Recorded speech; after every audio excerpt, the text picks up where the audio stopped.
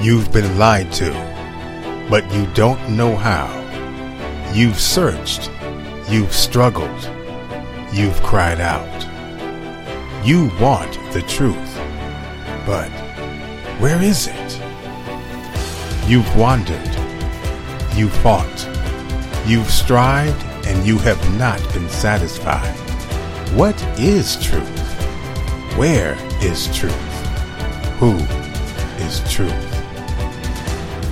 The kingdom of God, mind control, the last days, higher dimensions, unity, the power of faith, discovering the truth. Jesus said, I am the way, the truth, and the life. No man comes to the Father but through me. God has promised that he will hide us under his feathers, and under his wings we will trust. His truth shall be our shield and our buckler. Discovering the Truth with Dan Duvall is the premier program that is designed to center you on the kingdom of God, to equip you with faith in Jesus Christ, and to unveil the truth behind the lies. This program is designed to show you how to become more than you have ever imagined through the power of truth. You shall know the truth, and the truth shall set you free. And now, prepare for your host, Dan Duvall.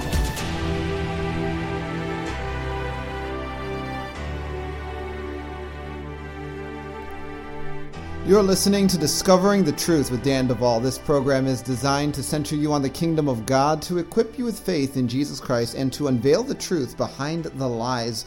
This program is a production of Bride Ministries, and you can find us at www.bridemovement.com and www.thefireplacechurch.org. Now, with thefireplacechurch.org, something unique is happening. We are going to be experimenting this weekend, meaning we're not going to actually be streaming it on our fireplacechurch.org website. We are going to be meeting in WebEx. That is our web conferencing platform that we use for all of our conferences. And the cool thing is that it's going to be live, and it's going to be me there leading and talking about what we're going to be getting into on Sunday evening at 7 p.m.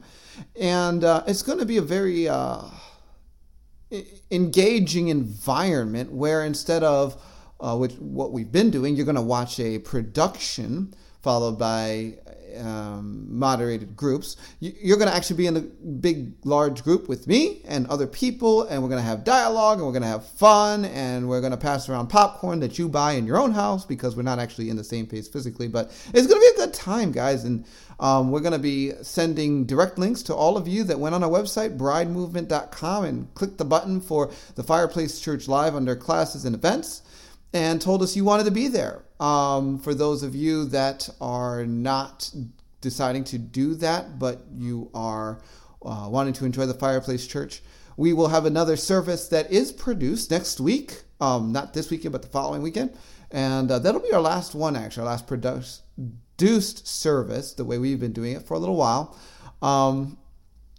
And so that is the update. Be sure if you want to be part of those groups, you go to classes and events on bridemovement.com and tell us, hey, I would like to be there.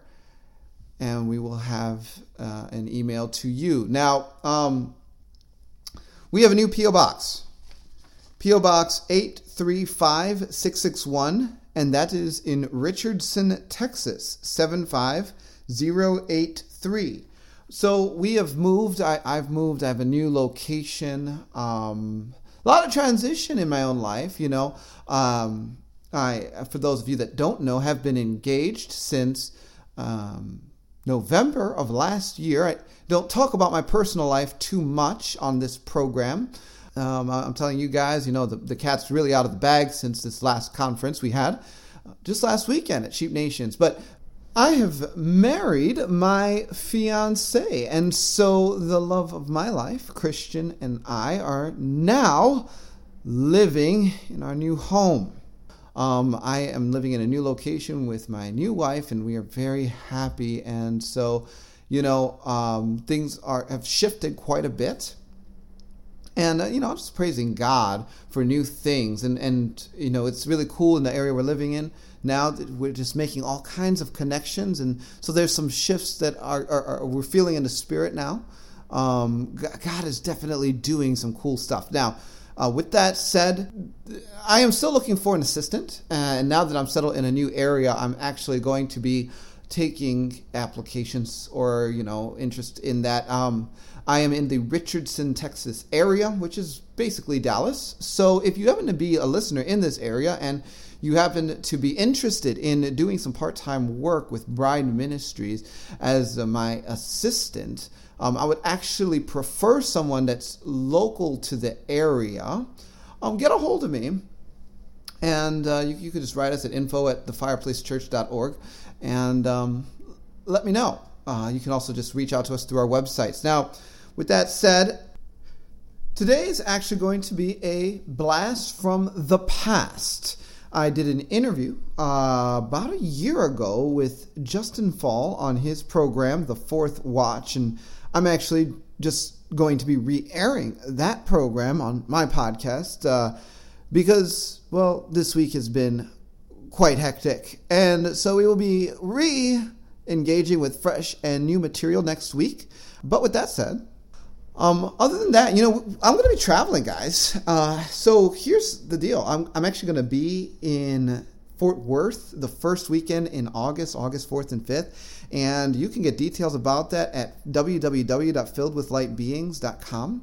Mimi Salinas has invited me, and also a gentleman I had on my program a while back. You may remember the name Tim Bentz. Well, we're both going to be sharing in Fort Worth, and if you would like to be a part of that or would like details, go to www.filledwithlightbeings.com and look at upcoming events there, and you'll find it. And you can reach out to Mimi, and that'll be great. I'm going to be in Toronto the following weekend in August 10th, 11th, and 12th, and that will be with Ecclesia of Burning Ones, and they have a website you can check out at www.ecclesiaofburningones.com, and you can also get their contact information there. If you would like to see me and you live in the Canada area, specifically Toronto, that's how you can do it. Just wait until August 10th, 11th, and 12th. And I will be there. I am scheduled to do 7 sessions, including a question and answer.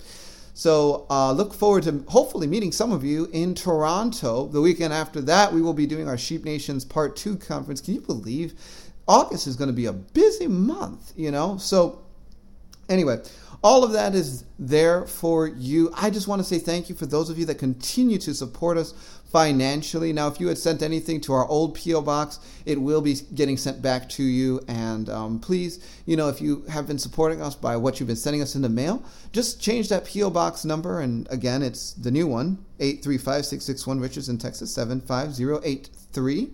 And we would just continue to so gratefully receive all of your support. At Bride Ministries, we have a continual agenda that goes to expand the kingdom of God. Our vision is always much more expansive than what we are doing in the present. We are always reaching to do more, to build more, to grow more, to do things better. And so your support makes that possible. It also makes it possible for us to continue to underwrite survivors that apply for help. We have a list of survivors that are waiting for underwriting for some coaching hours. That's years long at this point, and we're just believing God. We are just believing God for that provision. And so, as we can, we are blessing survivors with opportunity for help that otherwise can't afford it. And your support of Bride Ministries is allowing us to do these things and also continue this podcast and so on and so forth. So with that said, I'm done. I have nothing else to say at the moment. God bless you. Thank you for listening to us, and I'll see you on the other side.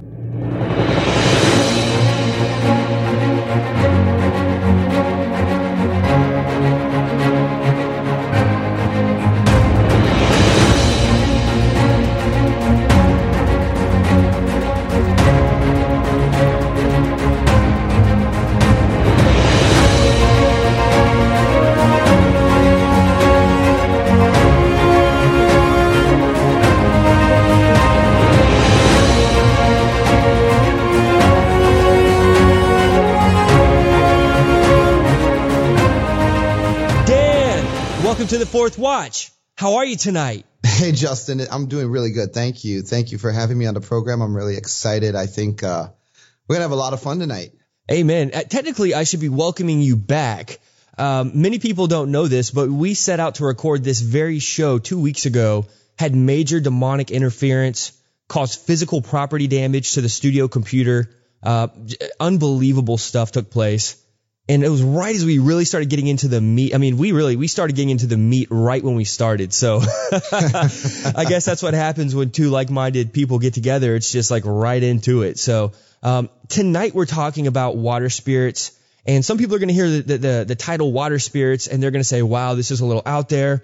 But we're going to prove tonight that water spirits are biblical. We're going to get into an understanding of what exactly the principalities are that we're dealing with here. We're going to talk about some cases from Nigeria, from some different parts of the world, but we're going to be getting into the Bible side of it as well. A lot of just information that we're going to find here tonight. And I really hope people will pray about these things. Matter of fact, we just prayed, and it's always my prayer that everyone who listens to the show will have eyes to see and ears to hear in all that they do, and test every spirit. We are living in those days, Dan, and I know you agree with me on this, where if we don't test every spirit, there's going to be many opportunities for deception to roll upon us. Oh, plenty. So there's a lot of deception masquerading around, Justin. That is true. Amen. So you wrote a book. We're just going to kind of start off I want to let everybody know if they're not familiar with you. You've written a book, Higher Dimensions, Parallel Dimensions in the Spirit Realm, and you've devoted an entire chapter in your book to water spirits. Yes, I did. Justin, thanks so much again for having me on your program. There's so many things, I think, that are coming to the surface at this point in history. It just requires Christians to break out of their little box of, oh, this is where I stop all of my understanding of how things work and how things run. And anything outside of my little, cookie cutout over here is just got to be wrong or got to be irrelevant to anything of God. Justin, there are so many people having strange experiences and asking the why question that it's no longer okay for the church to just be like, oh, you saw a UFO? You just made that up. Oh, you heard voices in your head? You just made that up. Oh, you experienced poltergeist activity in your house where your cabinets were slamming open and shut while you were trying to sleep. You just made that up. There's so much going on, and it's just proliferating, all of this activity. No, people are not making it up. And the subject of water spirits is one of those things where, believe it or not, there are testimonies from all around the world of this kind of issue. And we, just like with all the other stuff I just brought up, can't just say everyone's just making it all up. And so in my endeavor to understand some of the things, not only on the dark side, trying to help people to overcome the demonic influences coming against them that they can't explain, but also from the God side. What are the mechanics that allow us as Christians, believers in Jesus Christ, to engage a spirit realm created by the God we serve and not the God of this world that we're against? How do we do that properly and in right alignment with biblical revelation?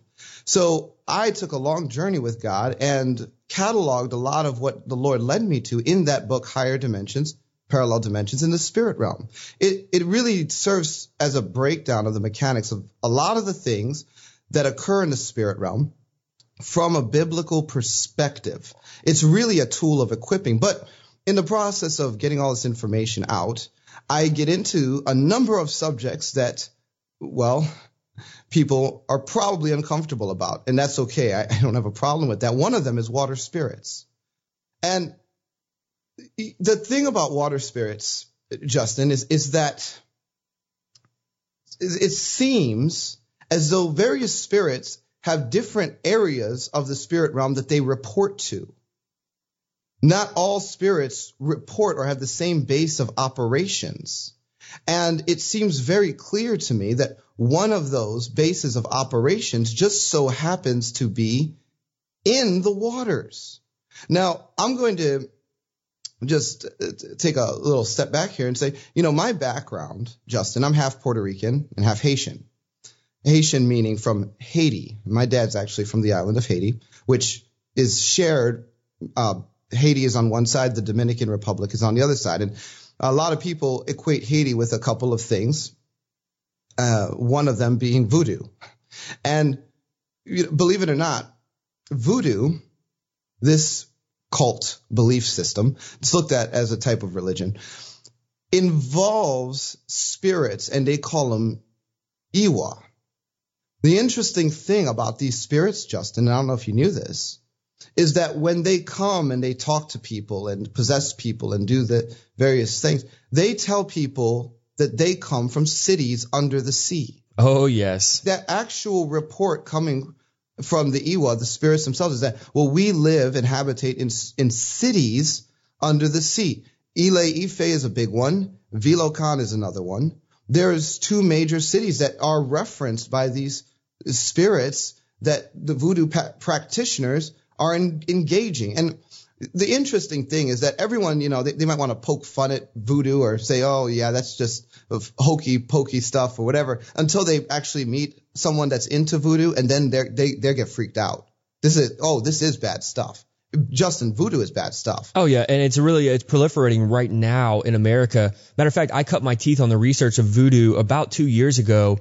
I've got a friend who fights voodoo and various forms of witchcraft, Santeria in Miami, and the testimonies he has are unbelievable. I mean, they are constantly trying to curse him, put spells on him. There's sacrificed animals in the middle of the street, which, by the way, after the Mario boat lift took place, many people remember the story of the Mario boat lift. It was actually portrayed in the movie Scarface. That's a real historical event that took place, bringing people from Cuba over to Miami. And obviously, you get to different regions, and the voodoo practices are going to be slightly different.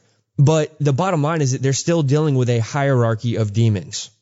That's right. There is a hierarchy of demons. And so as I was getting into this, Justin, I start off by basically just pointing out this one verse in Revelation 16:5 that I believe seals the deal on the whole concept of spirits being associated with water. It says in Revelation 16:5, and this is John, the apostle, writing, I heard the angel of the waters say, Thou art righteous, O Lord, which art and wast, and shall be, because thou hast judged thus. And Justin, what the Bible clearly says there is that there is an angel of God, and this angel's assignment area is the water. Now, if God's angel can receive an assignment area in the water, why can't the devil's agents receive assignment area in the water? There's a counterfeit for everything. There's no way to argue that God does not associate spiritual activity with the water after you read this verse. Now, this is really important. The fact is that this is one of those verses that you read it and there's really no way of trying to reverse it. That's a problem we see in the modern church, is that people like you and I, we come out with a supernatural view of Scripture, which is the way that it was intended to be read. Matter of fact, the Bible tells us that we cannot understand the Scripture except we have the Holy Ghost. Fact is, the Holy Ghost is the author of the Scripture. We cannot understand Scripture properly if we're denying the supernatural value and context in which it was given. So that's another problem we have in the church today. But when you read this verse, Dan, when you read this verse, it specifically says, angel of the waters. And I want to remind people, the revelation, although many translations will say the revelation of St. John the Divine, it's the revelation of Jesus Christ. Jesus Christ gave this revelation to John. That's right. And we cannot deny what it says. It's the only book that says, hey, read me and you'll be blessed. Now, Grant, you will be blessed for reading the whole Bible, but this is the one book that literally starts off by telling you, you will be blessed if you read this. So it's a very valid book. A lot of pastors don't want to talk about Revelation because they say, well, we're not going to be here for the tribulation. We don't even need to understand it, which eschatology, that's a whole nother discussion for another time. Now, I know you and I, we see eye to eye. We believe in the rapture taking place after the tribulation. But I want to make one other point just to kind of back up what you're saying here about angels of the angel of the water. When we go to Matthew chapter 8, we read this amazing story about these men. There were two men that were possessed with devils. and they're coming out of the tombs.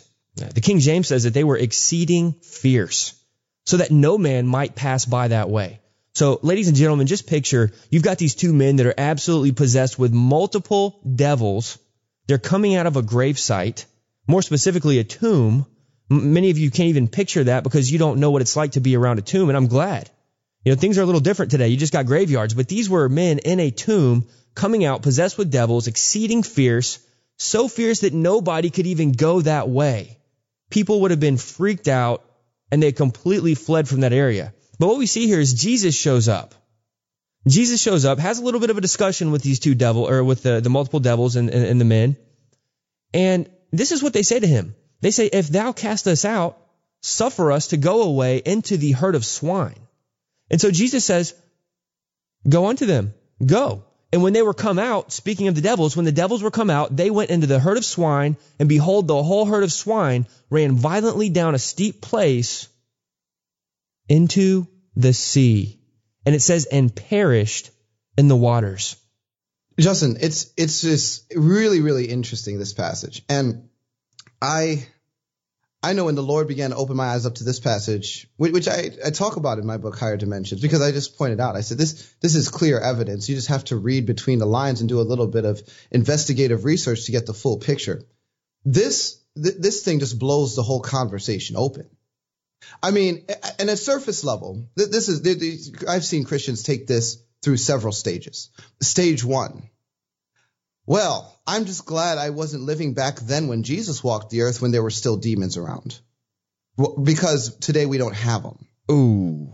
The thing is, the demons, they'll get uncomfortable once they're challenged by the actual power and glory of God. They'll begin to manifest. People will begin to show the evidence of what is actually afflicting them once that anointing is present.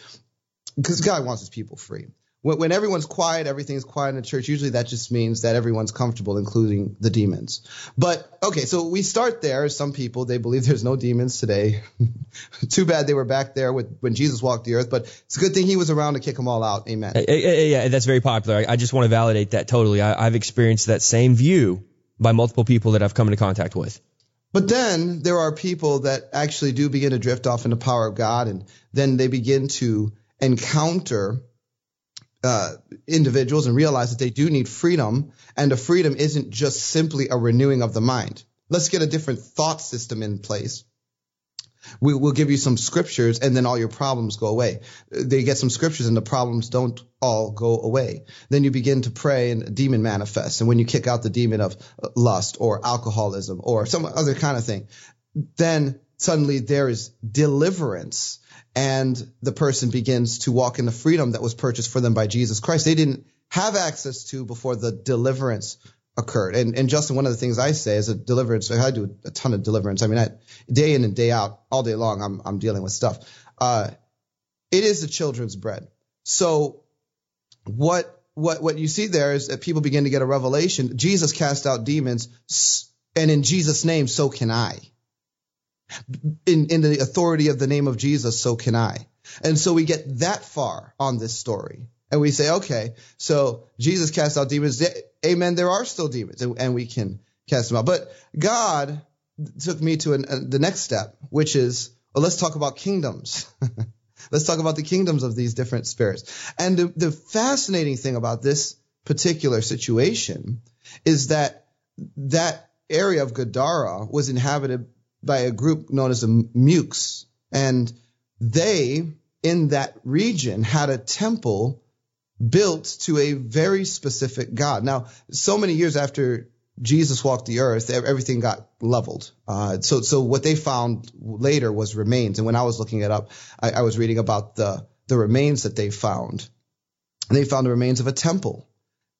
And the temple was built to the Roman god Jupiter. But this is really fascinating, Justin, because the Roman god Jupiter is the Roman counterpart of the Greek god Zeus. But the interesting thing about Zeus is that Zeus is the god that Antiochus Epiphanes served. who was the guy that desecrated the temple during the time of the Maccabean revolt, which was what everyone thought Jesus was talking about when he said, and then they got confused about, because when he talked about the abomination of desolation in Matthew 24, in a future context, everyone was like, well, didn't that already happen when Antiochus Epiphanes slaughtered a pig in the temple? That was during the Maccabean revolt, years after Daniel's prophecy. Well, that god, Zeus, he loved pigs. Jehovah wanted the lambs and he wanted the bulls. Well, Zeus got the pig. And of course, that's the abomination, because in the Torah, the pig, you couldn't touch the pig. It was an unclean animal. Well, when you realize that Jupiter is Zeus and that these farmers were raising swine, you realize that, well, some of those swine were probably pegged for sacrifice to Jupiter, who is Zeus. Just making some obvious logical conclusions. There's a reason why they were raising pigs in that area as opposed to maybe goats or some other kind of animal. Well, when the legion came out and knew who Jesus was, they identified Jesus. That spirit knew the Spirit of God before he manifested into a physical body and recognized him immediately. He said, "You're the creator. Have mercy on us." So what did mercy look like to these spirits that were in that region? Well, mercy looked like, don't let us go back to our assignment area with a failed assignment, having nothing to show for ourselves. Let us at least go into the pigs. Why? Well, because they knew that the territorial spirit ruling in that area, which would have been a Zeus spirit or a Jupiter spirit, loved the sacrifice of pigs. So when they went into the pigs, Justin, they ran the pigs off the cliff and took a blood sacrifice back with them to their region of operation, which was the water. Now we understand why they ran the pigs off the cliff. Sacrifice and entering back into the sea. It's like a dual motion. It was a dual motion. And that's where you really begin to see, oh, wow, we are actually seeing how spirits that take assignment from the sea engage the real world, the life that we experience on the surface. And here's another thing that's really interesting. If you back up just a little bit before they got to Gadara, that was when there was a storm that was threatening the ship. And Jesus rebuked the wind and the waves, and they were stilled. Jesus was rebuking them like he would rebuke a spirit. Why? Because the water kingdom was very, very nervous about what Jesus was about to do and where he was going, and they tried to stop him. So he rebuked the wind and the waves on his way to Gadara before dealing with the legion that was inhabiting the man. And I did not mention that, but that is exactly what happened right before, because he got off the ship. I should have given the backstory in the verse. He got off the ship and went straight away to the scenario. It's really, really interesting, Justin. And, you know, one of the things that people would say is, well, what makes a water spirit as opposed to some other kind of demon spirit that doesn't associate itself with the water kingdom? Well, I just say it has something to do with assignment area. And really, demonology gets very fancy and very confusing the deeper you dig into it. But I'm going to take a moment now, and I have in front of me one of these, I guess, testimonies. And I did a lot of reading, Justin, into African witch doctors that turned to Jesus Christ, people that had engaged certain types of water spirits. And if you don't mind, I'd like to read a little blurb out of one of these accounts. No, I'd love that. Please do. Yeah, there's a book. It's called Rescued from Hell. And the guy's name is Bakajika Moana Nakuba.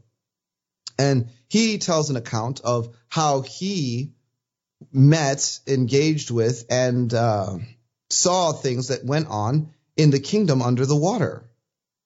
And so it really occurs in this part of his stories, and I think chapter 3 of the book. He said, all of those who were sentenced to death were brought under the earth to be exterminated.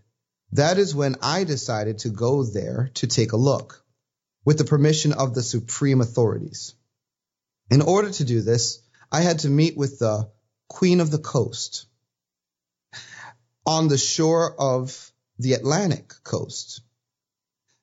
There, we penetrated underneath the ocean, visiting her offices and her servants. One must mention here that the Queen of the Coast comes to our cities, and this is in Africa, in the physical form to seduce skirt chasers and kidnap them. Those who will have sexual relations with her will find themselves possessed and will be cursed during their entire life. The seductive fashions which young women wear today always come from the Queen of the Coast. Underneath the earth, I discovered many more things. There were factories where people were busy creating models of beautiful cars, luxury equipment. When the models are ready, they bring them onto the earth into the physical world to be built.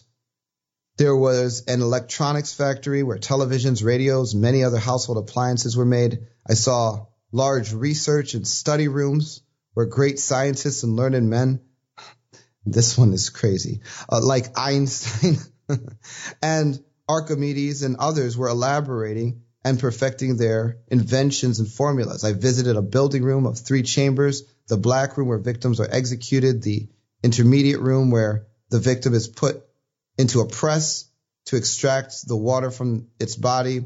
The water obtained in this way transits through Lucifer and was sent to the Pope. Now, real quick, this is taking place inside the hollow earth. Yeah, essentially, he went down under the sea. He was viewing this all from this realm underwater. And of course, this is his testimony, so people could say, hey, I don't believe a word of it. Or people might... But what does he have to gain, though? Honestly, this is an African guy, and nothing against African people. That's not how I meant it to come across. But he's a guy from Africa. He's not some like multi-billion-dollar celebrity. This is a guy who got saved out of the witchcraft. This is the guy who got saved out of the witchcraft, who is trying to tell his story. Justin, let me tell you something. When you begin to talk to people that have been involved deeply in the occult, that come from generational satanic or witchcraft, witch doctor families, their stories shock. They break your worldview into a million pieces. Just smithereens. Yeah. And the funny thing is, the more testimonies that one gets and one puts together, the more overlap there is. And all of these things which seemed so strange they couldn't possibly be true seem to be the only logical conclusion, because I've concluded, and then as someone that works with people that have been involved in every kind of thing, they can't all be making it up. And they correlate. Like many of these stories correlate. And if someone's in denial about this stuff, I just want to make a point. Talk to a missionary. You talk to a missionary who's worked in Haiti, worked in Africa. Matter of fact, I've got family friends that are conservative Baptists, extremely conservative Baptists. And they are lifelong missionaries in Haiti. And the stories, most people in the church could not handle, let alone try to wrap their head around. I'm sorry to interrupt. I just had to say that. You know what, Justin?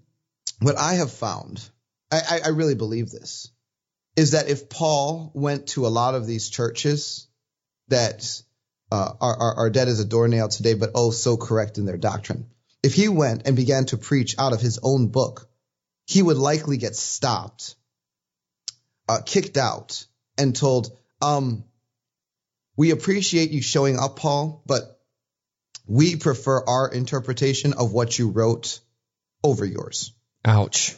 I'm not kidding, Justin, because Paul walked around. The Bible says the Lord worked strange miracles so that even the handkerchiefs that came off of his body were laid on people, demons were driven out, and people were healed. Paul was talking about, I know a man who, whether into the body or out of the body, I don't know. Such a one was caught up to the third heaven, saw paradise.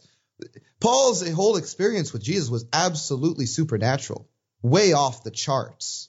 There was nothing natural about his version of being a Christ follower. He was totally engaged in the spirit realm. He was totally engaged in confronting the powers of darkness. He was totally engaged in living a righteous and holy lifestyle. He was totally sold out on this to the point that he said, I'm a slave in bonds. It's no longer I who live, but Christ who lives in me.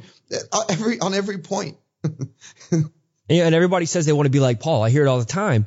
But what people fail to realize is that because of all the great things that God did through Paul, because of the power that he had just in dealing with the spirit realm, he had a huge target on his back. Matter of fact, there was a messenger sent from Satan. We're dealing with a fallen angel, and in the Greek, you're dealing with angelos.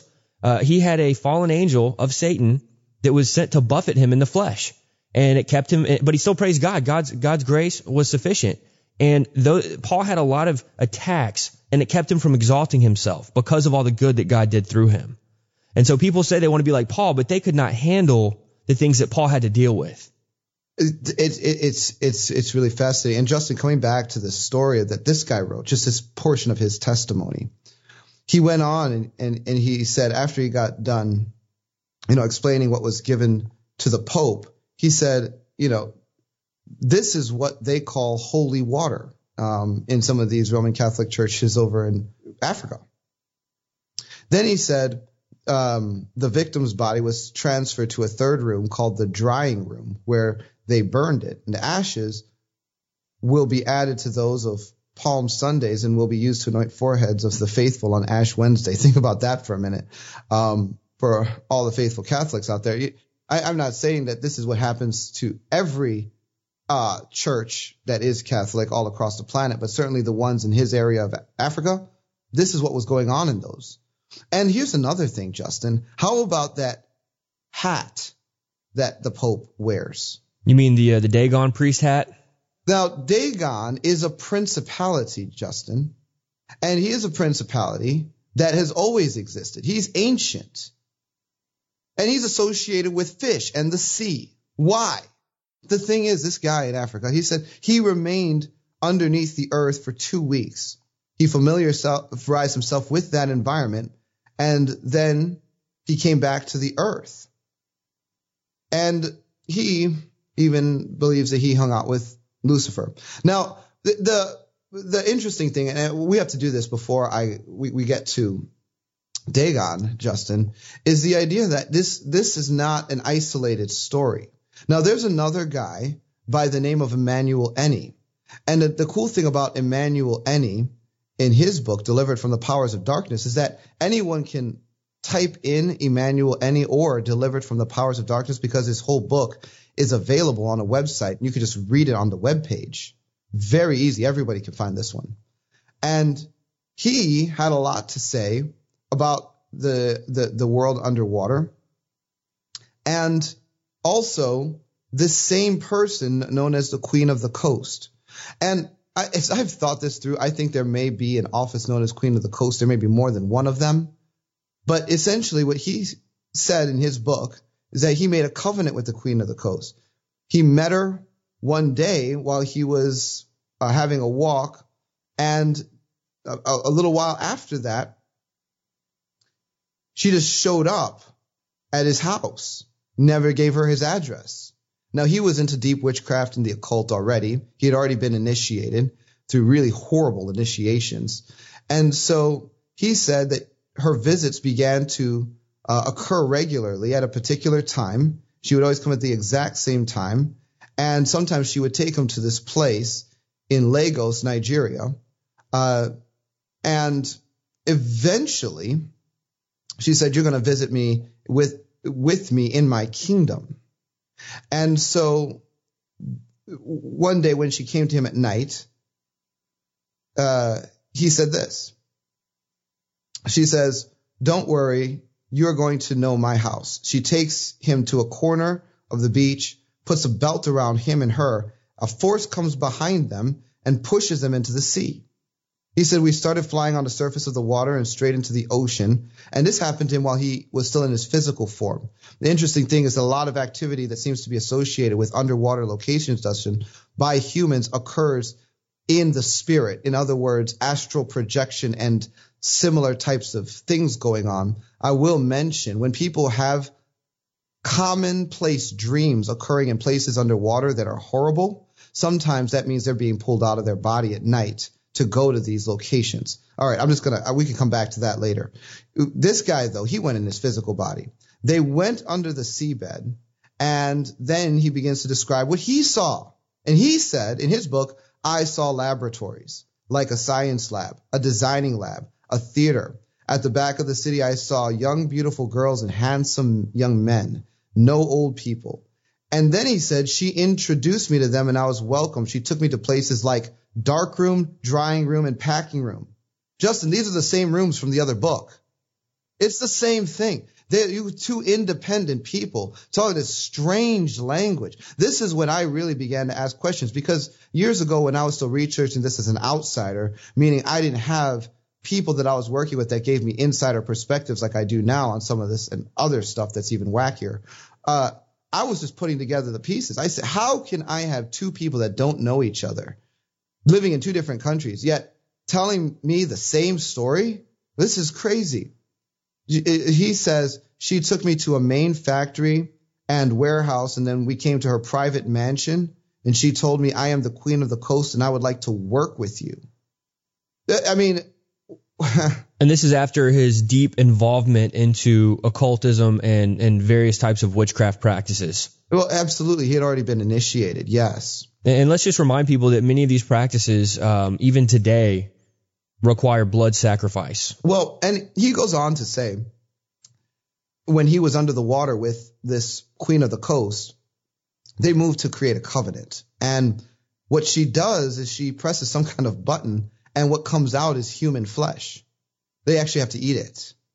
And in many dark rituals, what you find is that not only does human sacrifice actually occur, still occurs today, yes, it does.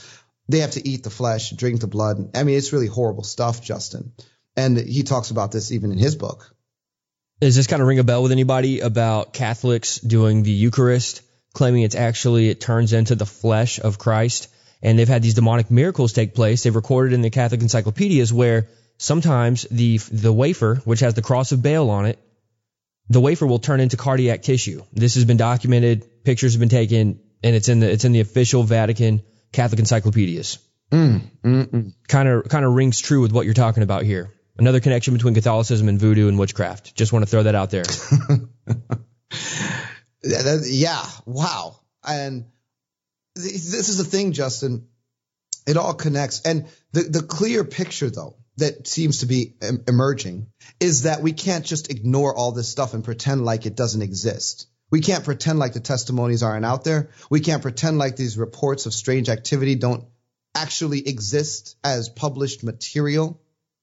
We can't call everybody a liar that has an experience that doesn't agree with a worldview we were force-fed by a system with an agenda. Right.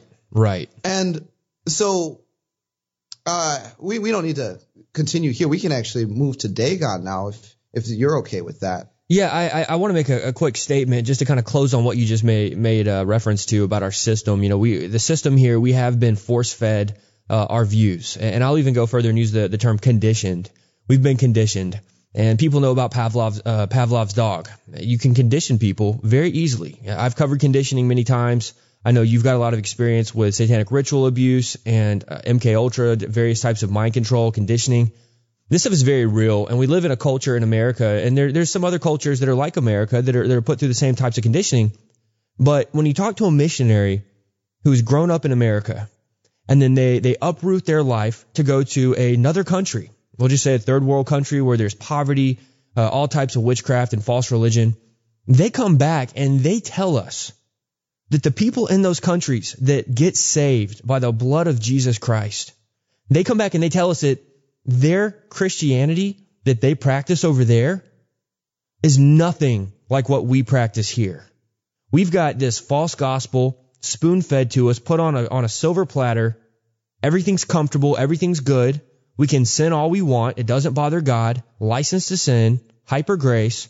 But these Christians in these other countries, they get saved out of witchcraft. They get saved out of these various forms of false religions, and their lives are radically changed. They would die for the gospel. And he comes back, these missionaries come back here and they say, we have false Christianity in America. It is very few in America that really understand the calling of God in the scriptures. So I wanted to just finish that and let that kind of soak in, because we have to really find out for ourselves, are we truly saved? Have we been washed in the blood of the Lamb? Are we really living up to the calling that God has on our lives? Just want to let that soak in, because we have been so deceived in America. The church has been so deceived.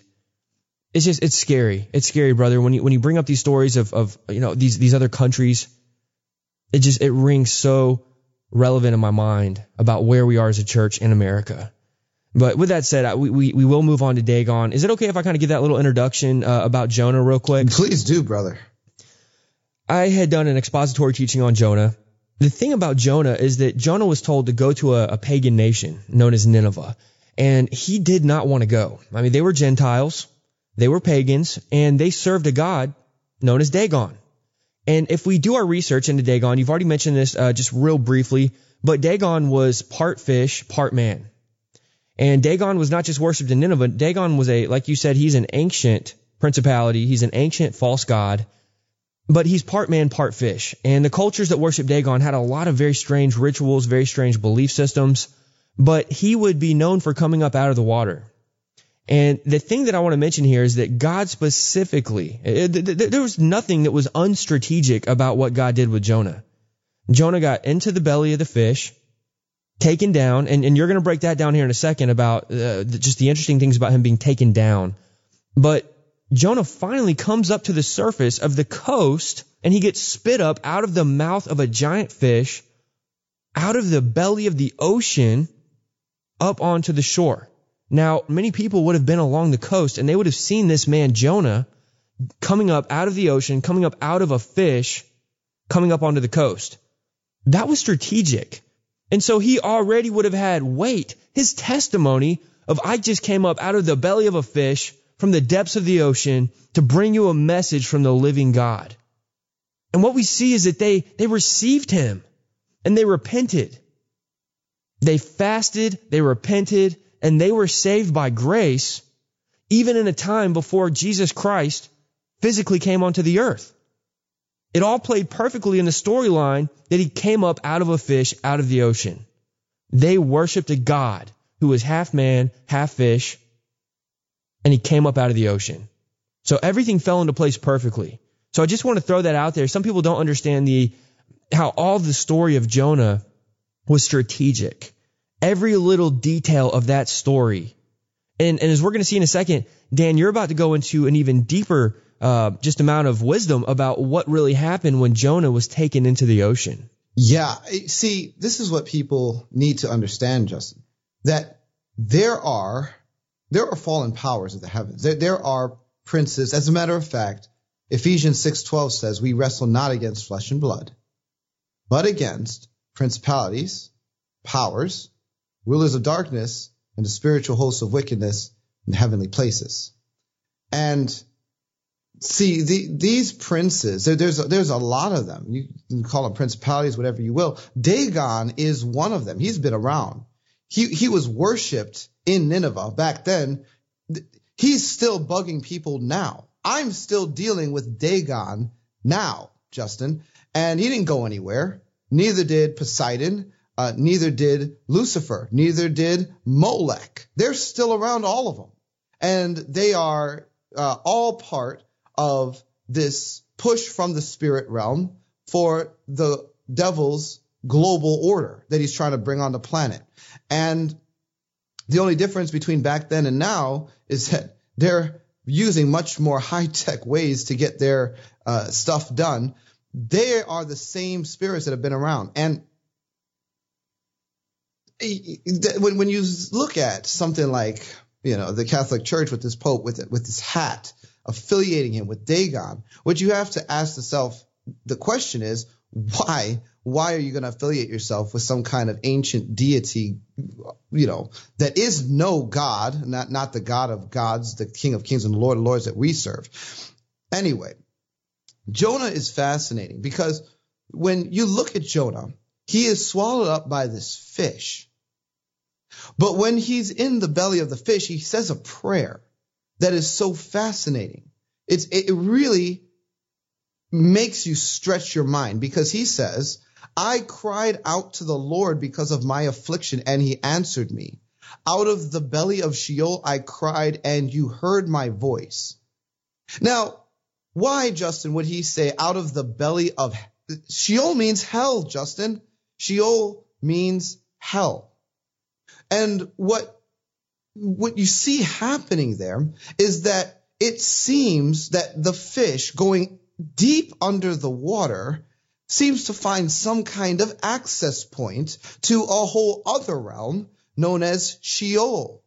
There's some kind of interplay going on there. Well, someone said, that sounds kind of weird. Hey, welcome to our world. Well, yeah. Just remember who you're listening to. Yes, exactly. The thing is, Justin, that Revelation 20 verse 13 says, and the sea gave up the dead which were in it, and death and hell delivered up the dead which were in them, and they were judged every man according to their works. Now, we're going to avoid timelines and eschatology today. Just don't have any need to go there. This is talking about a great white throne judgment. He said, the sea gave up the dead which were in it. There's a reference in the book of Jonah to Sheol being accessed not by dying, but by going deep under the sea in the belly of a fish. And this is a thing, Justin, people love to do this interpretation mechanism where everything that doesn't fit my worldview as said interpreter or theologian becomes an allegory. And whatever doesn't make sense to my natural carnal mind becomes an allegory, because I have no other way to explain it or teach it. So then we go and do this thing. Well, Jonah felt like he was in hell because he was in the belly of the fish. And so that's what he was saying. He was just exaggerating. It was a really, really poetic exaggeration. That's all. It was pretty miserable in that belly, whatever. Well, hold on a minute. The whole prayer, Justin, is literal. If you read this prayer in Jonah chapter 2, everything around it is literal. There's nothing allegorical about this prayer at all. And so if you look at the whole prayer and say, oh, nothing in the prayer is allegorical, how can you just take the one sentence that seems to be the stretch and say that's allegory too? As a matter of fact, there's this really, really interesting passage in the book of Job that seems to highlight the same idea, that there are dead and they're showing up under the water. And so we have to begin to expand our understanding of the mechanics of the spirit realm to take it all in. And of course, what are we doing? Well, we're looking at a realm under the sea that has very high significance in the spirit realm. And that's the whole point. That's the whole point. So we're talking about water spirits. Why is this conversation relevant? Because people have problems with water spirits, Justin. And that actually leads me to a dream. And I wrote about this dream in my book, and this was what I probably had this dream now 5 or 6 years, maybe 7 years, about 7 years ago at this point. It was a while back. And so this dream I had well before I really understood what was going on with water spirits or underwater kingdoms or anything like that. And in this dream, I was with a friend of mine and there were two other people. And it was like we were climbing up like a mountain or something like that. And we all jumped off, and as we jumped off, we slapped all these ledges going down and got to the bottom, and everyone was okay. And it was like, oh, okay, this is fun. Do that again. Exactly. So we climbed back up, and then the next thing I know, it's like we're kind of on this balcony thing, and it's like, okay, let's jump off. But when you go to jump off, there's water at the bottom, and so my friend and the other people that were there, they jumped off, but I didn't. And I was standing on the balcony watching. And then I said, oh, something's wrong here. So when I got in the water, there was like these really, really weird, like fish-like creatures that like were awakened and came alive, and they were gross. I mean, they were just disgusting, sick. And it just to look at them made my stomach curl. And I saw my friend in the water, and he was trying to get out to get somewhere safe, but he was being kind of closed in and pushed back where it was deeper by these really, really nasty fish. And then this like two-legged octopus type creature came out of the water and started harassing him once the other ones had pushed him deeper. And that one, it totally made my stomach curl as well. I was like, oh, this is so gross. Ugh. And I prayed for him. And in the next scene in the dream, it was like we were standing together, and he just had a few abrasions on him, but otherwise he was okay. And I was explaining to him that, you know, he was asking, well, why didn't you jump in there and help me? And I said, well, jumping in there would not have helped you. I would have been under attack. So I just prayed for you. And at that time, that guy, he had been having some battles with pornography. At the same time, he felt like he was drowning in life. And so now this is the guy that you were with in the dream. This is the guy I was with in the dream. And so the dream was actually almost like a prophetic explanation of the attack that he had been under. But I prayed for him. And he came out of that season. He was fine. He recovered, he repented. He got up, quote unquote, above water. But he had felt like he was drowning for a while. He was actually under attack from water spirits. And one of the areas that water spirits really attack is in the area of lust and sexuality and sexual perversion. Very interesting. So this was a dream that I had that kind of brings this whole conversation into present day relevance. Why do I care about water spirits or what kind of things they can do? Well, because it might be impacting your life. As a matter of fact, here's another one that's really, really interesting. Okay, when Jesus went to pay his taxes, Justin, when Jesus went to pay his taxes, how did he do it? He commanded the fish. Fish came up out of the water, coughed up a coin, took the coin, paid the tax. Now, you cannot see this with Western thinking. You just can't. You just can't. You can't see it with Western thinking. Why did the fish have a coin in its mouth? Justin, in the spirit, they have stolen the wealth of nations and stored it up in underwater spirit kingdoms.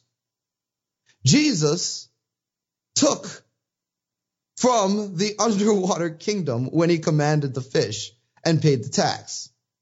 He said, render to Caesar what is Caesar's. I mean, the question of are there water spirits to me is nonsense. It's ridiculous. I mean, it's of course, you know. How about this one, Justin? Revelation chapter 13, the beast that comes out of the sea. Now, this is crazy because you go to Revelation 13 and many people totally overlook this, but I want to make a point real quick. There's going to be some people listening, Dan, who do not use the King James Version Bible.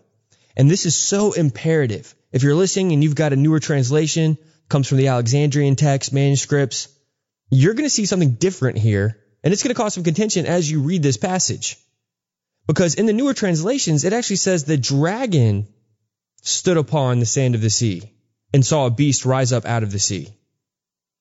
But the King James says, and I stood upon the sand of the sea, and I saw a beast rise up. So John gets replaced with the dragon in the new translations.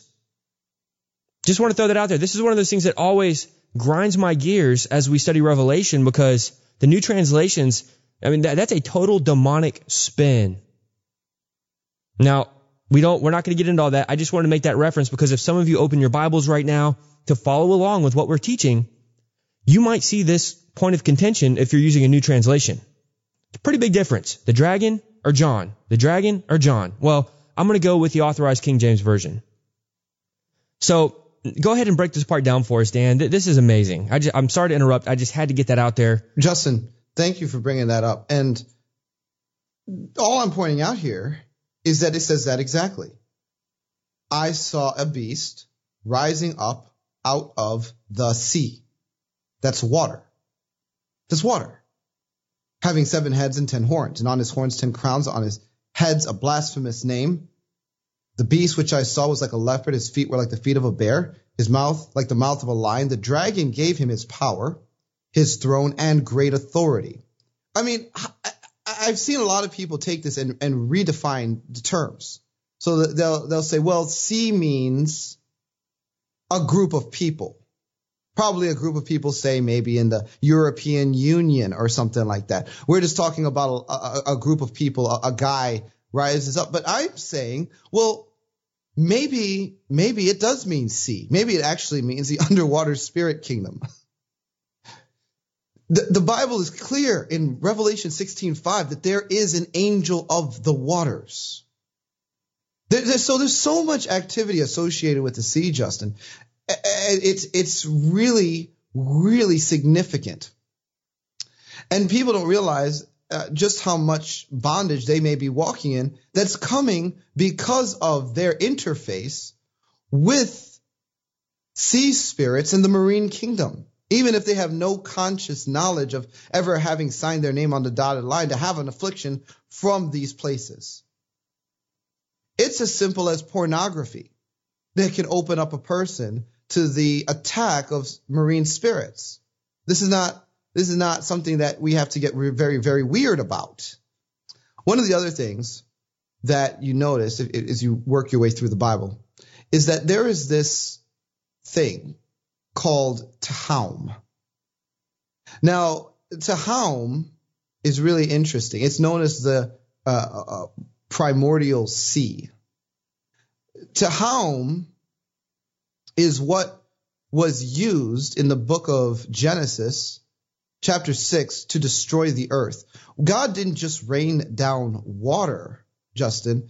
The Bible says that he broke up the fountains of the deep. That's Tehom. And it was Tehom, by Tehom, that God brought judgment. But the really, really interesting thing about Tehom is that in the book of Habakkuk, Tehom gets referenced again. And this just adds more inquiry to the whole conversation on what really is going on with water. It's strange. Tehom, in the book of Habakkuk, is said to utter his voice and lift his hands up on high. Now, this sounds to me more like an entity with its own intelligence than just a substance. What is the deal with Tehom that the Bible would give it a voice and hands? And that's in the book of Habakkuk. Now, I'm not going to draw any conclusions on this one in specific, Justin. I'm just raising up point after point after point on this subject of water spirits, the marine kingdom, the realm underwater. What is really going on there? Well, I would just like to propose a quick little interjection, because in some of my talks with L.A. Marzulli, some on the record and some off the record, anyone who follows L.A. Marzulli's work, we know he lives in California. He's up on the coast. And being up on the coast in California, being a researcher of Nephilim and giants and just the whole scenario, the demonology involved there, the UFO agenda, he says there's many reports up along his coast where these flying crafts, which I've broken down in the past, we've got chariots of the gods, we've got multiple references in scripture to chariots of fire or vehicles of fire, even the horses that have come from heaven with angels. So just want to throw that out there in case there's a new listener, because some people may just be tuning in for the first time, and this may be just an overload. But we know that in the Bible there's clear reference to vehicles that are not of this world. And L.A. Marzulli says many accounts we will have these flying crafts come down, hit the water, somehow transform, keep going down into the ocean, and they don't come back up, at least not in the time that the person's watching. He believes that there are underwater bases where you would have to go into the water in order to access the base. Now, how would you say that this kind of correlates? Because, first of all, what would be flying one of these crafts? In my opinion, my educated opinion, I would say, it would be a fallen angel, some type of a fallen angel or even a hybrid entity that they've created. going back to Genesis 6. Don't want to speculate on that, but it's got to, at the very least, be a fallen angel operating these crafts. Now, what are your thoughts on this going down into the water? That's an interesting question, Justin. Now, I work with a lot of people that have come out of very high levels in the New World Order hierarchy. That's part of what I do. I work with survivors of satanic ritual abuse, government-sponsored mind control agendas. I have a number of clients that have actually defected from the Illuminati. I have a lot of information that's presented to me all the time. And I get this information presented to me from people that didn't just do research. They were there. They were part of it. They saw it with their own eyes, and they lived to tell about it. And some of the things that I've been told is that there's really three kinds of bases that exist underwater. The three kinds of bases are military installations, and they're really underground. They're DUMBs, deep underground military bases that are under the seabed. But they may have some extensions above the seabed, but they're self-contained. Then there are, and this is going to sound probably the strangest, but certain groups like Greys, they'll have their own bases in different places underwater. One area that we're pretty sure has a significant amount of this kind of activity is Catalina Island. So there are what you would call, I mean, people would like to call them aliens. I don't believe they're really aliens, and I don't think neither do you. But they seem to be able to build their own bases that are different from human deep underground military bases that we built.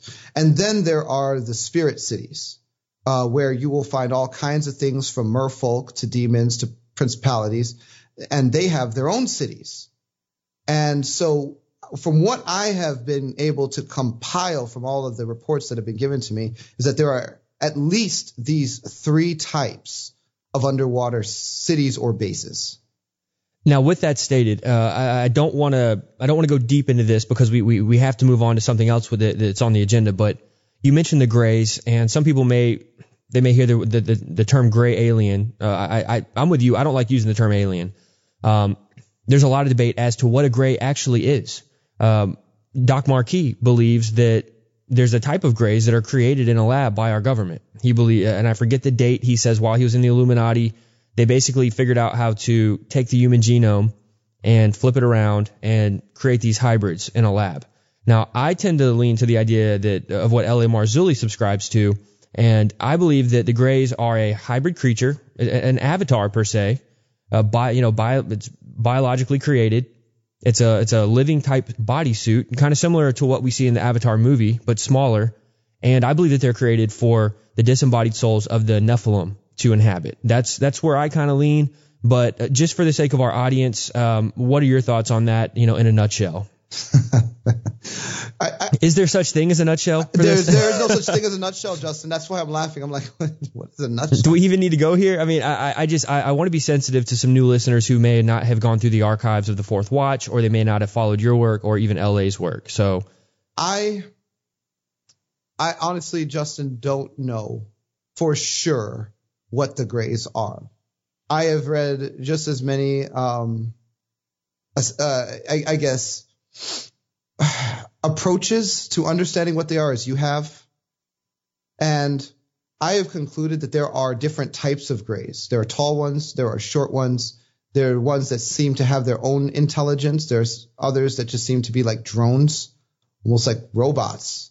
And so I don't really know what they are for sure. And I think that it could be any of the above or all of the above in different cases. And that's kind of where I am. Now, I do know that whatever is going on, what I've had reported to me, and one survivor named Carolyn Hamlet has made this very clear because she was involved with them personally on a lot of occasions. She'd been on the craft. She'd had a lot of encounters with them and business involving them. And she said one of the significant things about the Greys was that they had their own hybrid program, breeding program, where they were trying to combine their genome with the human genome and create essentially a humanoid that was human enough that it could pass for a real person. And they were creating those on their craft. They would have various ways of getting them birthed. Really, really messy stuff that we don't have time or energy to go into. Yeah, this is definitely getting into a much deeper discussion. We will definitely have to have you back on to discuss this a little further, because I'm right there with you. I want to say I do agree, because there are various types of grays, and they've even found skulls which they believe came out of a gray body that have no cranial cavity. So definitely some interesting things there. Just want to get your opinion before we go too deeper into other topics here. We will definitely do a show again, Lord willing, where we can talk about the breeding program and the abduction scenarios that are taking place, because I think that we can't really address these things without going into all of that. So now you mentioned the merman. Merfolk. Okay. Now this is interesting, because we know that Dagon, all of the ancient carvings and pictures or idols of Dagon that we can come across, through our studies of antiquity, we find that Dagon appeared to be a strange type of a merman. This is one of those things that it's undeniable. Historically, we can find reference to this, just like historically we can find diagrams of the priesthood of Dagon. And the royal priests of Dagon, they dress exactly like the Vatican. I mean, this is undeniable. But we've already covered the Vatican side of things briefly. Tell us a little bit about the merfolk, because I think it was a couple years ago, there was a major primetime broadcast that came on. I know you and I briefly talked about this another day, but they were showing us that they have gone down into the depths of the ocean, and that they believe that they were going to prove that there were mermaids or merfolk. But I believe what they showed us was total fabrication. I believe that the images that they showed on camera were CGI, or computer generated graphics. So that's kind of where I lean. I think that was a total, kind of like what they've done with the Bigfoot TV shows. They've created a whole fake scenario just to kind of get people pacified and excited about something, like the magician does. Look at my left hand while my right hand is deceiving you.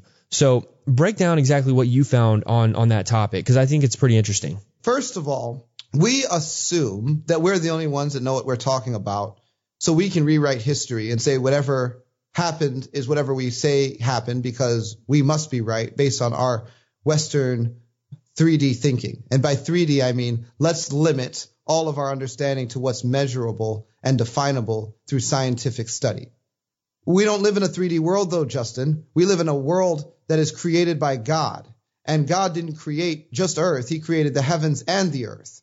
And that includes all of the spirit realm and everything else around us that we don't see, nor can we necessarily measure. So when we go into a cave and we see cave drawings from thousands of years ago depicting mermaids, we say, oh, they must have just made those up. We see Dagon. We see his priesthood. We see all this stuff, and we see exactly what he looks like. And, oh, they must have just made that up. And then, I mean, it's just ridiculous. Why do we assume that these people didn't know what they were talking about? Just because we're smarter than them? I mean, realistically, it makes that whole approach is dumb. And when I was in Australia in November, Justin, I'll be honest, I was talking to someone and they told me, yeah, Daniel, if you go into some of the Aboriginal areas, you'll even find signs that say, beware of the merfolk. In Australia, they have signs. No, this isn't like the public place. Like, you're not going to see this in Sydney. You're going to see it where the Aboriginals live, off the beaten path. No one's confused about this. It seems like these things have existed and do exist, whatever the heck they are. And of course, when you look at what you see in the book of Genesis chapter 6, you see the sons of God, the B'nai Elohim, coming down to the daughters of men and getting them pregnant. They give birth to what are hybrids. I mean, when you open that can of worms, it opens up the conversation for just about anything. Any kind of chimera can be generated. When you talk about intermingling DNA, in the book of Daniel chapter 2, it talks about the last days, the fifth kingdom. It says it will be partly strong but partly broken. And it talks about the iron and the clay. And it says they shall mingle themselves with the seed of men.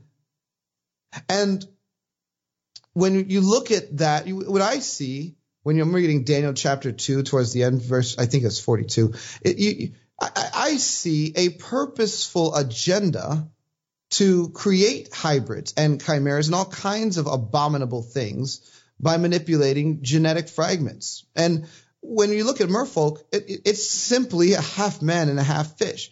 Now, pairing all of that and just adding it all up, I have testimonies from people that have actually engaged with merfolk. They tell me about it.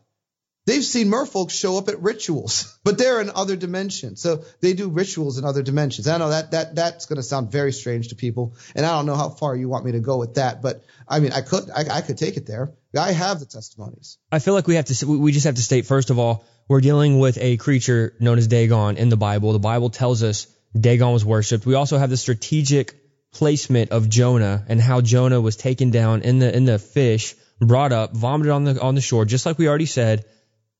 There was a reason for all of that, and so it clearly goes back to the idea that God was showing these people that he can do what Dagon does and more. God knew what they believed, and he showed them that I am even more powerful than Dagon. I can do what he does, and then everything else that he can't do, because he is the living God. And so I think that by looking at that and then researching who Dagon was, we validate that Dagon was not just some made-up title. I mean, the Bible validates it. History validates it. We shouldn't even have to be having this conversation, but for the sake of the skeptics, we will. But also when we get to the creatures, the heavenly creatures, the creatures that God has created that reside in heaven, we have a reference in Revelation to heavenly creatures. We have a reference in the book of Ezekiel to heavenly creatures. And what we see there is qualities of man and qualities of animal in the same being or the same entity, the same creature. I just want to throw that out there because, again, we get into this whole Western mindset where the church wants to tell you, oh, well, those are just metaphoric descriptions of power. So I just want to throw that out there. It's really great comments, Justin. There's a book. It's called Snatched from Satan's Claws. Very, very hard to find. It took me years to track this book down. And when I finally did, I photocopied the whole book so I could keep a record of it because I got it from a library.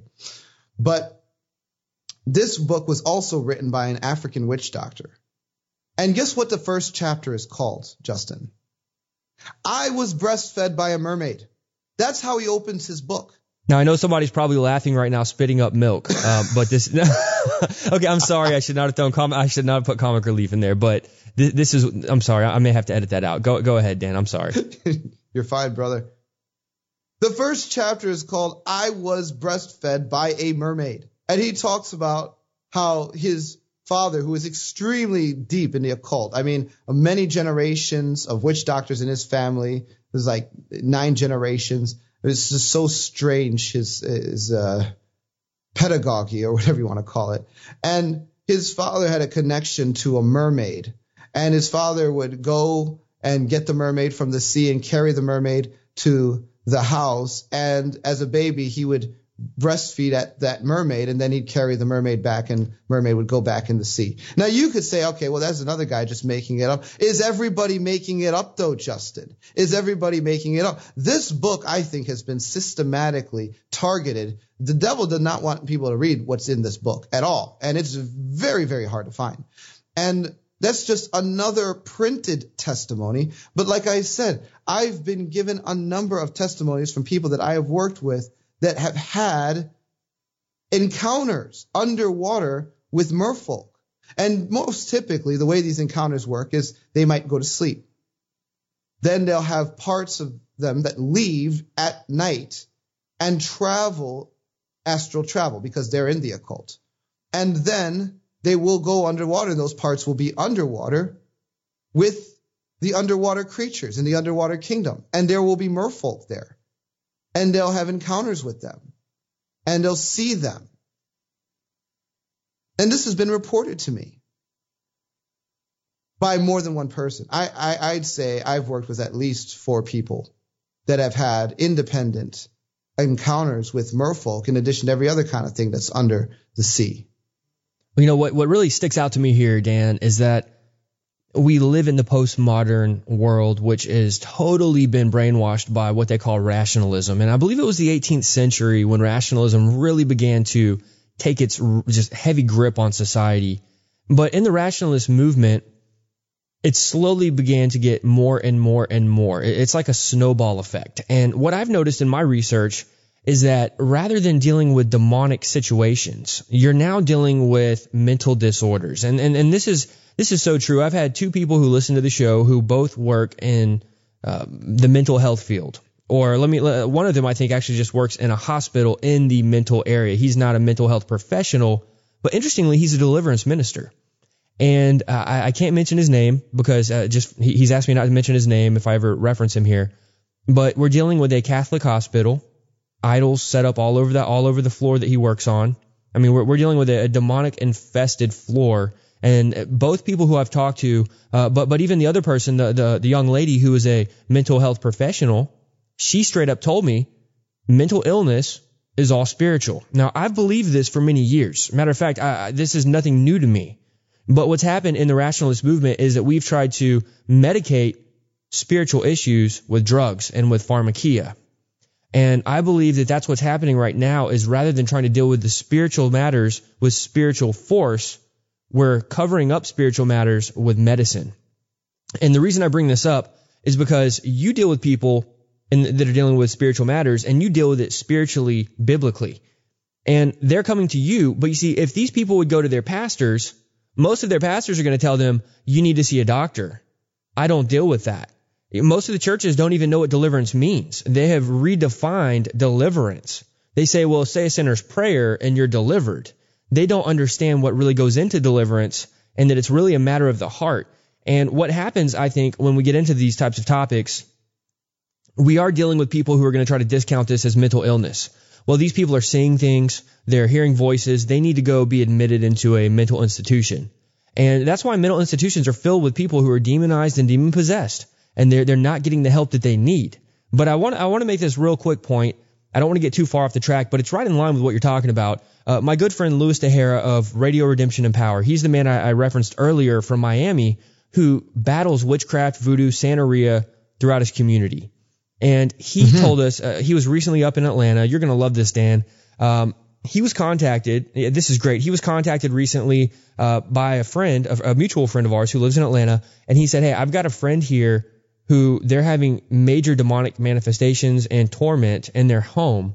They're having marital problems. Their daughter tried to kill herself she tried to hang, and this is a young girl, like a child. She tried to hang herself by the drawstring on the curtains or the blinds, like the blinds that you pull up and down in your bedroom. And she said that her imaginary friend told her to do it. Well, she's had this imaginary friend for a long time. The parents kind of just overlooked it. But things started to get crazy. The husband began to see these black orbs manifesting throughout the house. He thought he was having vision problems, but they kept getting worse and worse. And so what happened, they went to their pastor at a local church up here. And the pastor says, yeah, you need to take your daughter to see a doctor. You know, this is mental illness. You need to take her to see a doctor. We don't deal with that kind of stuff in the church. And what happened was my friend, Brother Lewis, he took the whole family through deliverance via Skype and the phone, cleansed their house. This is the power of God, folks. He was not able to be here physically at the time. He took them through multiple deliverance sessions. Their house has been cleansed. Their marriage has been restored. And the little girl is cleansed and now walking in the light of Christ.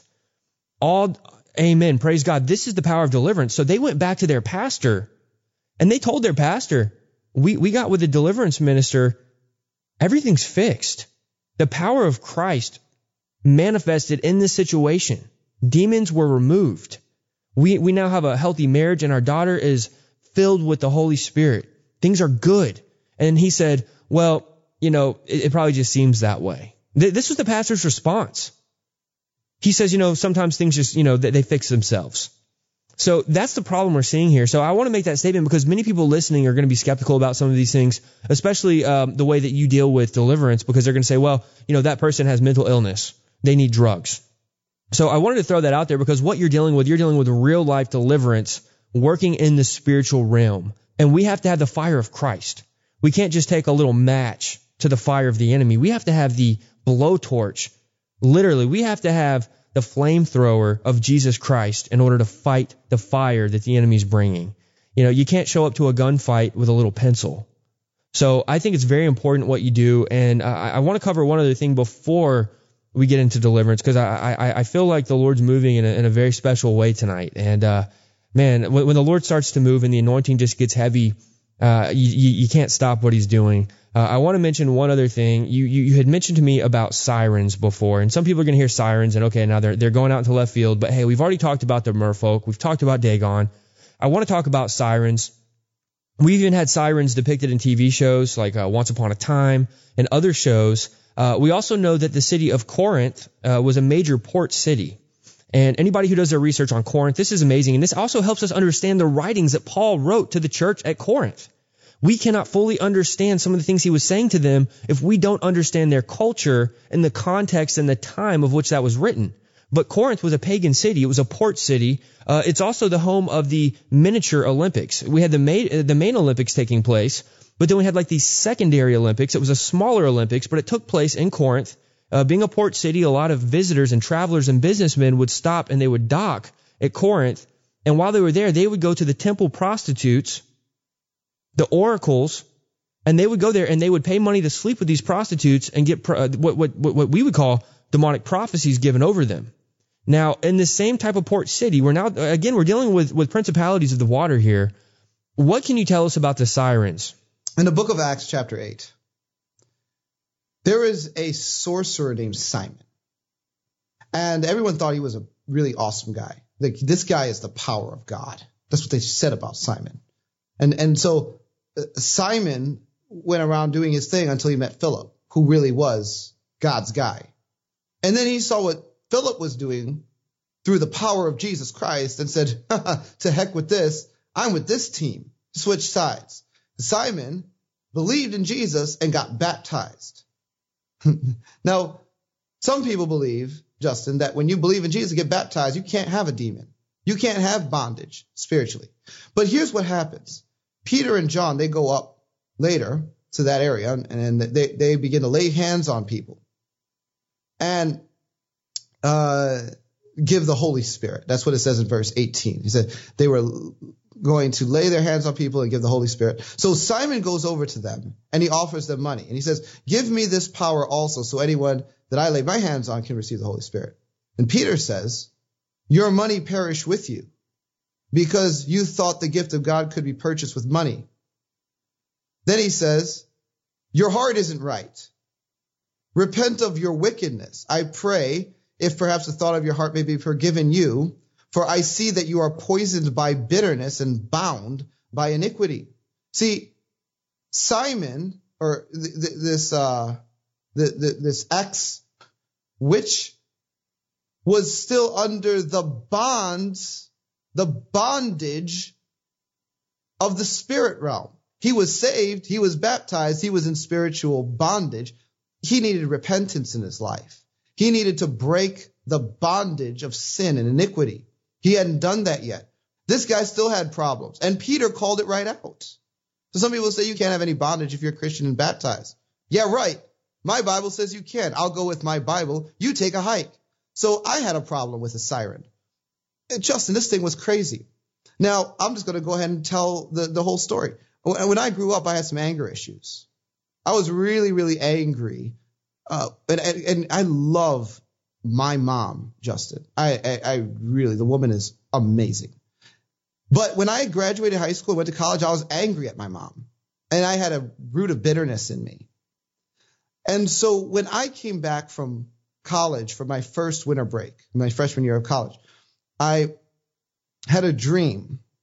And in that dream, I was in my parents' basement and there was a shadow being. And it's like he had a workshop down there. And what he did was he opened up a portal. And when he opened up the portal, it was like this witch came out of it. And she was doing this very strange dance. It was very, very weird. And I tried to run away, and it was like a Freddy Krueger movie where my feet, I just couldn't move very fast. I was like slow motion, but I'm trying to get out of there. I get to the top of the stairs from out of the basement, and that thing had followed me up and was still doing its strange dance. That's when I knew I was in for it. For the next 2.5 weeks, I was continually attacked. And let me tell you what would happen. I would lay down to go to sleep at night, And as I would begin to drift into sleep, I would hear this music. Justin, it was the most beautiful music you can imagine. Captivating. Wow. If you could put this on a CD, sell millions of copies. It was so beautiful. It was from the Spirit. And this music would put me in a trance. Now, mind you, I'm trying to go to sleep, but I have a mega problem. This Spirit's on my back. And it would put me into a trance. And the moment it would put me into a trance, the Spirit would jump on my physical body from the spirit realm and wrestle with me. Beat me up. It was horrible. I couldn't sleep. I went into like a state of insomnia because every time I tried to sleep, this would happen 2 or 3 times a night. The music would start.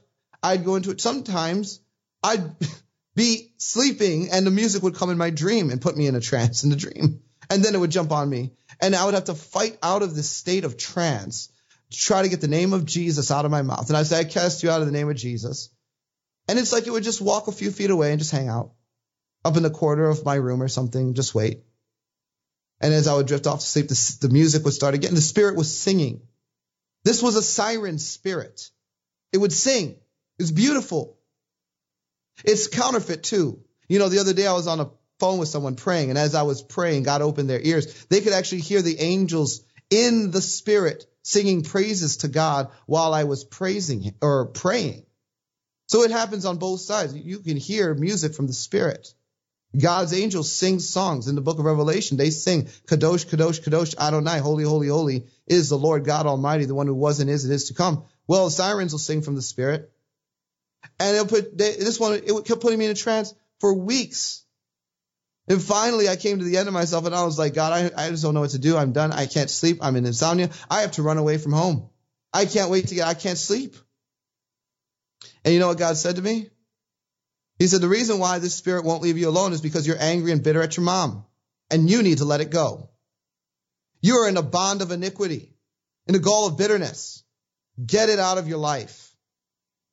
And Justin, I had to repent, and I had to lay that down and say, God, I forgive my mom for everything I'm mad at her about. And half the things I was mad at my mom about, I agree with now. I'm like, thank you, Mom, for doing that. You kept me on the right track. I was mad about it, but I'm praising God for it now. But I had some heart issues, and I lay it down. When I laid it down, forgave my mom, and let it all go, and asked for forgiveness, I told that spirit, now you can pack your bags and leave. That spirit left. I'd never had an issue with that siren spirit again. And a lot of people deal with these types of things where they're Holy Spirit filled Christians. They've accepted Christ. They've been baptized. They're walking with the Lord, but they've got things they haven't dealt with in their life, or they're even continuing to allow what we'll just call dominion or entrance into their homes.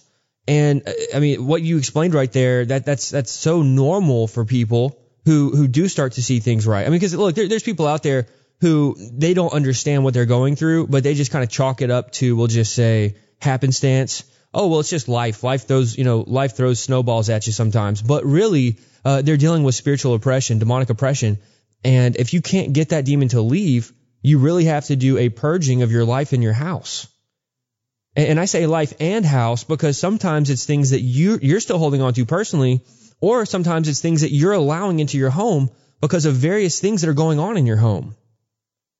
You know, I just did a teaching a couple weeks ago. I just recently did a teaching on God is our strong tower. And in the Hebrew, it's our Migdal Oz. The name of our God, the name of Yahweh is a strong tower.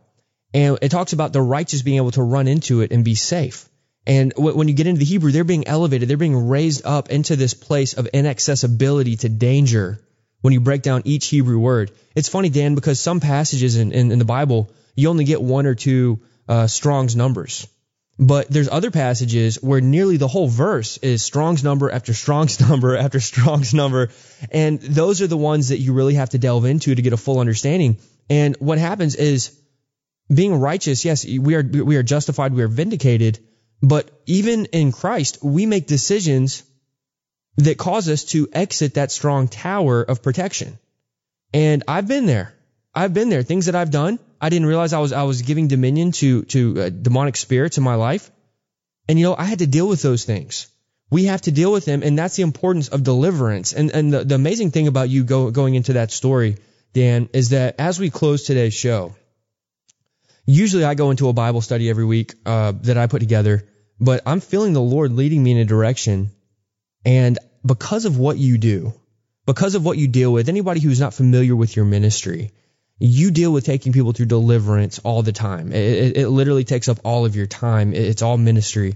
And if there's people listening right now, what can you do to encourage them where they could, if they don't feel comfortable reaching out to somebody, what would you encourage them to do in the area of deliverance biblically? Something they could do at home? There are several cornerstones that no one can ignore. Forgiveness is a big issue, and unforgiveness is always an open door of access for the devil's persecution in a Christian's life. Because, well, Jesus said, if you don't forgive men, neither will my Father in heaven forgive you. And so there's a mandate. When we hold on to unforgiveness, there's always an open door. As a matter of fact, in another parable, Jesus, he depicts how people will be turned over to the tormentors for not releasing forgiveness. That's the devil's legal right. If a person has unforgiveness in their heart towards somebody and they are experiencing a lot of problems, that's one of the first places to look. Who do I need to forgive?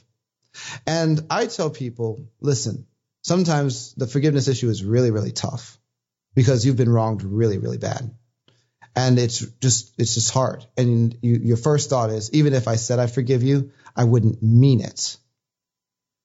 Well, that's okay, because sometimes we need to forgive by faith and have God walk us through the process by grace. And so we forgive, we make a choice to forgive, and we trust in God's grace to walk us through that journey, because forgiveness can be a journey at times. But when we make a decision, that's once we gain that ground back from the devil to kick him out of our lives. And that's what we're talking about. Another thing that people need to keep in mind is repentance and renunciation. Repent means to turn around, to change our thinking. Sometimes we have sin in our lives. We need to just repent and say, God, I am sorry for doing that. We used to do the Ouija board. We used to do the tarot cards. We used to do crystals. We used to do all kinds of things. Then we got saved and we stopped, but we never specifically repented for doing those actions. That's something people can do. You could just stop and say, you know what, Lord, I'm going to repent for all of the occult activity I was involved in specifically, and renounce it. Renunciation means to break agreement with. And so as we go and we repent and we forgive, we can renounce those acts that we did that we know open doors. And when we break agreement with that, that's shutting the door in the devil's face. When we're in really high level bondage, say to what I would call a principality, because I do make a distinction between powers of the heavens and low level demons. I have a principality prayer on my website, www.bridemovement.com, and a 2-hour teaching I did on it that you can find at my podcast, Discovering the Truth with Dan Duvall. It's called Deliverance from Principalities. You can also just put that in YouTube, Deliverance from Principalities. It'll come right up. The prayer is there on the website. The teaching is there. There is a way to get free of heavenly princes that is a little bit different than just breaking free of low-level bondage due to sin. That is a resource that is available to people as well. And if you go to bridemovement.com on our prayer resource page, I also have something called the house cleansing prayer. And that is just a step-by-step strategy anyone can take and use to pray through their home to break up the attack that's coming on them because of what's happened in their home, sins that have gone on in their home, not even necessarily committed by them, maybe the people that lived there before them. One more thing that is available that I encourage people to get their hands on is something I call the evening prayer. And the evening prayer is also on our website. And it is a prayer of protection that will prevent the attacks that come at you while you are sleeping, including things like sexual dreams, being pulled out of your body, sleep paralysis. It really stops most of this activity. And we have gotten just a boatload of testimonies from people that began using the evening prayer that I put on my website, and because I wrote it for myself, Justin. The devil tried to attack me 7 ways from Sunday. I got it all. And as I was able to diagnose every point that he was attacking me at, I was able to compose what I call the evening prayer to specifically combat all these different areas many Christians don't even know exist insofar as the devil's ability to attack them. And it's just there for you as a resource. You can get that printed off, pray it every night, and you will see a difference in your sleep. www.bridemovement.com, and you can also visit us at www.thefireplacechurch.org, which is the new internet-based ministry service we just launched. I do have what we call bride discipleship, and there is a discipleship course called Spiritual Warfare. And people can get on our waiting list for that. And it is 8 weeks long. And you just visit us at our website and tell us you'd like to get on the waiting list for discipleship courses. And in the next round, because we just started one, you'll be able to get on board with that. As far as working with people, Justin, I'm going to be very real and say, because of the level that I deal with, I have waiting lists all over the place, and I rarely have opportunity to do one-on-one deliverance sessions with people I'm not already working with at this time. But when possible, we do our best to connect people with others that are either being trained or working with us to try to get them the help they're looking for. And of course, all of our materials are available through the podcast and otherwise. Amen. Now I'm gonna do something right now that was totally unplanned, and this is probably gonna make some of you uncomfortable listening. But I'm gonna encourage you just to stay tuned in. I'm gonna ask Dan to pray a deliverance prayer over everyone listening to this show to be freed from bondage of sin that they're struggling with, and I'm gonna ask him to pray it slowly so that you can open up your heart and pray along. If you sincerely want to be cleansed of the things that you're dealing with right now that are sin related. Would you mind doing that for us, Dan? No, not at all. I know we did not talk about this. I know this is kind of last minute, but I really feel that this is a vital part of the show. Okay. Father God, we come before you in the mighty name of Jesus. Lord God, we praise you because you are the Lord Most High, the Creator and the Maker of heaven and earth. Lord God, we repent for those sins which we know we have committed. And for everyone that's listening, pause this and list those things which you know you need to get out of your life. Father God, we repent for those things we have done which offend you and go against your purpose for our lives, and renounce them in the name of Jesus, and break the power they have held over our lives. We declare that every demon that has been operating in or around us due to those things is now apprehended by your heavenly hosts and driven out to where the true Lord Jesus sends them now. Furthermore, Lord Jesus, we choose to forgive those that have offended us. And if you are listening to this, I want you to take a moment, pause this, and list names and offenses of people that have wronged you.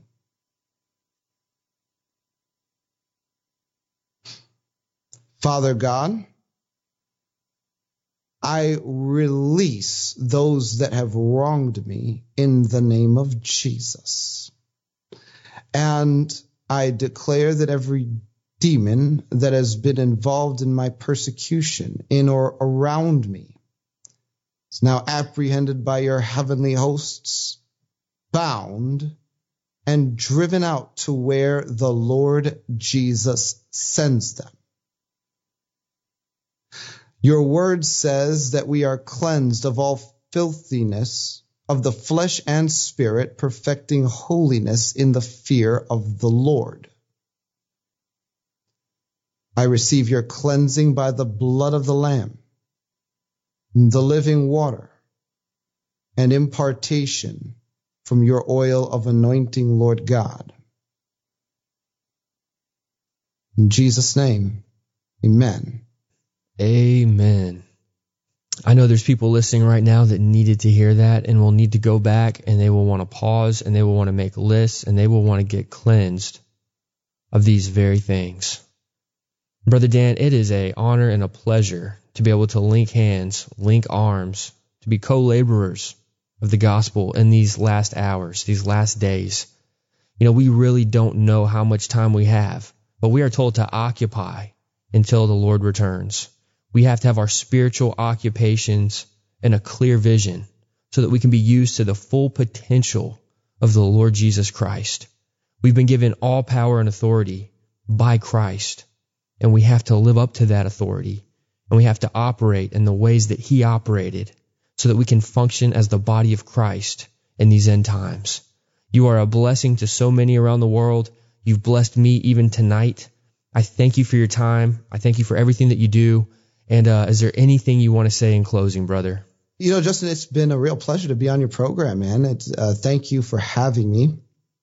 And I'm just going to say one more prayer, and this isn't for people to speak along with me. I'm just going to pray over your audience in general. And that's, I guess, what I'll close with, in addition to our website again, bridemovement.com, and now www.thefireplacechurch.org.